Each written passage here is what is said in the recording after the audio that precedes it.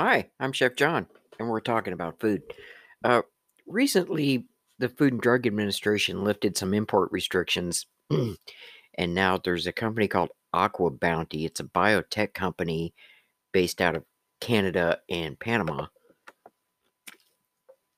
With these restrictions lifted, now they can start raising genetically engineered salmon right here in America. Uh, the legal status of the salmon is kind of in limbo, but we'll talk about that later. Uh, Aqua Bounty expects to harvest the fish from an Indiana facility sometime in March and bring it to market shortly thereafter. Currently, right now, it is available in Canada. Aqua Bounty has been developing what they call Aqua Advantage salmon since the 1990s. It's a genetic blend of Chinook and ocean pout. Yeah, I had to look that up. Ocean pout is something similar to an eel, and this genetic squirrel is what allows the fish to grow twice as fast and only feeding it half the food. In 2015, the FDA granted approval to the fish. They said there's no health or safety issues, and the nutritional values are exactly the same as if it were wild caught. So, uh, as you would expect, this fish, this it isn't without its opponents. I mean, since 2015, Republican Senator Lisa Murkowski of Alaska, she's been slowing down this Frankenfish through budget riders and things like that, trying to stall the legislation, but all of that is kind of expired. And I can understand her being against this. I mean, Alaska, come on. The fishing industry there is huge. This could really put a big dent in their economy up there. A lot of villages and stuff that fishing is their lifetime, and now all of a sudden it's kind of go to the store and buy grow your own salmon. Uh, she actually in 2017 she introduced her own legislation labeling the salmon as genetically engineered and subject to environmental review, but pretty much the bill died because the USDA released bioengineered label guidelines, and they basically said that these labeling guidelines would apply to all products, including the GMO salmon, corn, soy, wheat, anything that's genetically modified. Now, Murkowski says she just has serious concerns about splicing DNA from two animals to produce a marketable edible fish, and further adds that the bioengineered labels don't require disclosure of that information, just like it's not required for corn or soy or anything like that, and consumers aren't getting clear information. Labeling, it's a divisive issue, and not just for Senator Murkowski, it's also for the biotech companies. I mean, they need to differentiate their product without creeping people out. I mean, if somebody walked up to you with a plate and said, "Hi, try this genetically engineered modified salmon," you're probably just going to go, "Ooh, no, get that away from me." So, and Aquavantage, trying to find the perfect language, it's kind of tricky because, I mean, up in Canada, they kind of angered some activist groups because they were selling fish as high end sashimi and none of it was really labeled. Now, the Aqua Bounty CEO, Sylvia Wolf, says the company's looking to bring this product into U.S. restaurants and food service channels before it ends up in supermarkets. Now, currently, Aqua Bounty only has one hatchery, and that's in somewhere in Indiana.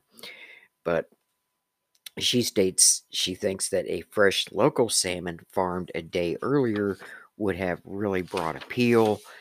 The fish is farmed so close to consumption, and that's where the opportunity lies. Fresh, maybe, but it's not wild caught, and there's a big difference right there. Remember, there are places where traditional fishing is big business, coastal communities that depend on this for their profits. And then there's a lot of other issues involved too, and we're going to go into that in more detail here in just a minute. Hi, welcome back. I'm I'm Chef John, and we're talking about genetically modified salmon and what Aqua Bounty's doing up there and some of the issues that are surrounding it because questions are about the invasiveness of the species. If a breach should occur, can this fish interbreed with wild stocks? I mean, this has been known to happen in the past, but Aqua Bounty claims its fish are modified to be sterile. However, I've seen some stuff that says otherwise. People have said other things. I guess it just depends on who you ask. Friends of the Earth, along with a group of environmentalists, wild salmon fishers, the Quinault Indian Nation, they filed a suit against the FDA to overturn the approval permanently. It was in November that a federal judge ordered the FDA to reconsider the permit. Even though Aqua Bounty's only current facility is landlocked somewhere in Indiana, the judge believes that they may approve fish pens in an open ocean in the future. So there's reason to be concerned here. I mean, if when a breach occurs, and it's not an if, it's a when, and this is in the open ocean somewhere, the genetically modified fish will outcompete the wild salmon for food. Uh, uh, Going further on, the U.S. District Judge Vince Chabria, hope I'm saying that right, argued that the agency had not adequately considered the impact that those pens could have on natural habitats and what would happen when this breach does occur, and could this really permanently endanger other species. So this was actually a win for that lawsuit for Friends of the Earth and the other environmentalists. Now, the president of the Quinault Indian Nation, Fawn Sharp, says that an escape off the coast of Washington would seriously threaten the existence of blueback salmon. It's blueback is a species of sockeye, and it's been a big source of income for these tribal nations. Uh, there's already some problems. I mean, logging developments. The waters are getting warmer due to climate change, and only a few thousand fish are returning to the Kenai River every spring to spawn. So it just really would not be a good thing. And the other question is, who's going to buy this now?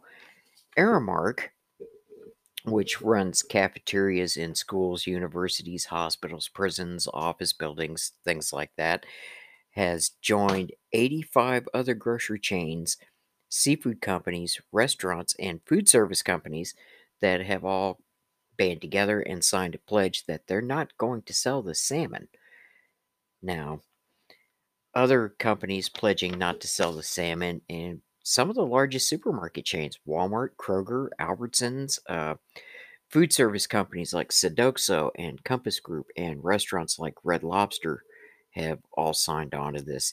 Even though these companies sell GMO products like soy and corn and all, it's convincing people to eat GMO vegetables is a lot easier than convincing them to eat GMO meat. Now, my question is, uh, suppose this becomes mainstream and it gets to be really profitable. How many of these companies are going to change their mind and start selling this in search of the almighty dollar? And the really interesting thing here is if you look at what Senator Murkowski's doing, lawsuits filed by Friends of the Earth, the environmentalists screaming about it, of course, the wild salmon fishers fisheries and such are not happy about this. This has got a lot of opposition to it, and it's not even ready to go to market yet. So we're going to see what happens on this. Hey, I'm Chef John. Thank you for listening. Uh, as usual, we'd appreciate it if you could send any donations your way, any amount, no matter, nothing is too little. Uh, we just appreciate anything. This, I want to keep this free for you, but it does cost me money to do this, and I do not want to turn this into a subscription type thing. I don't want anybody to have to pay for this. So any donations you can come up with, we would really appreciate it. Hey, I'm Chef John, and until next week, I'm going to say happy eating, and I'm signing off.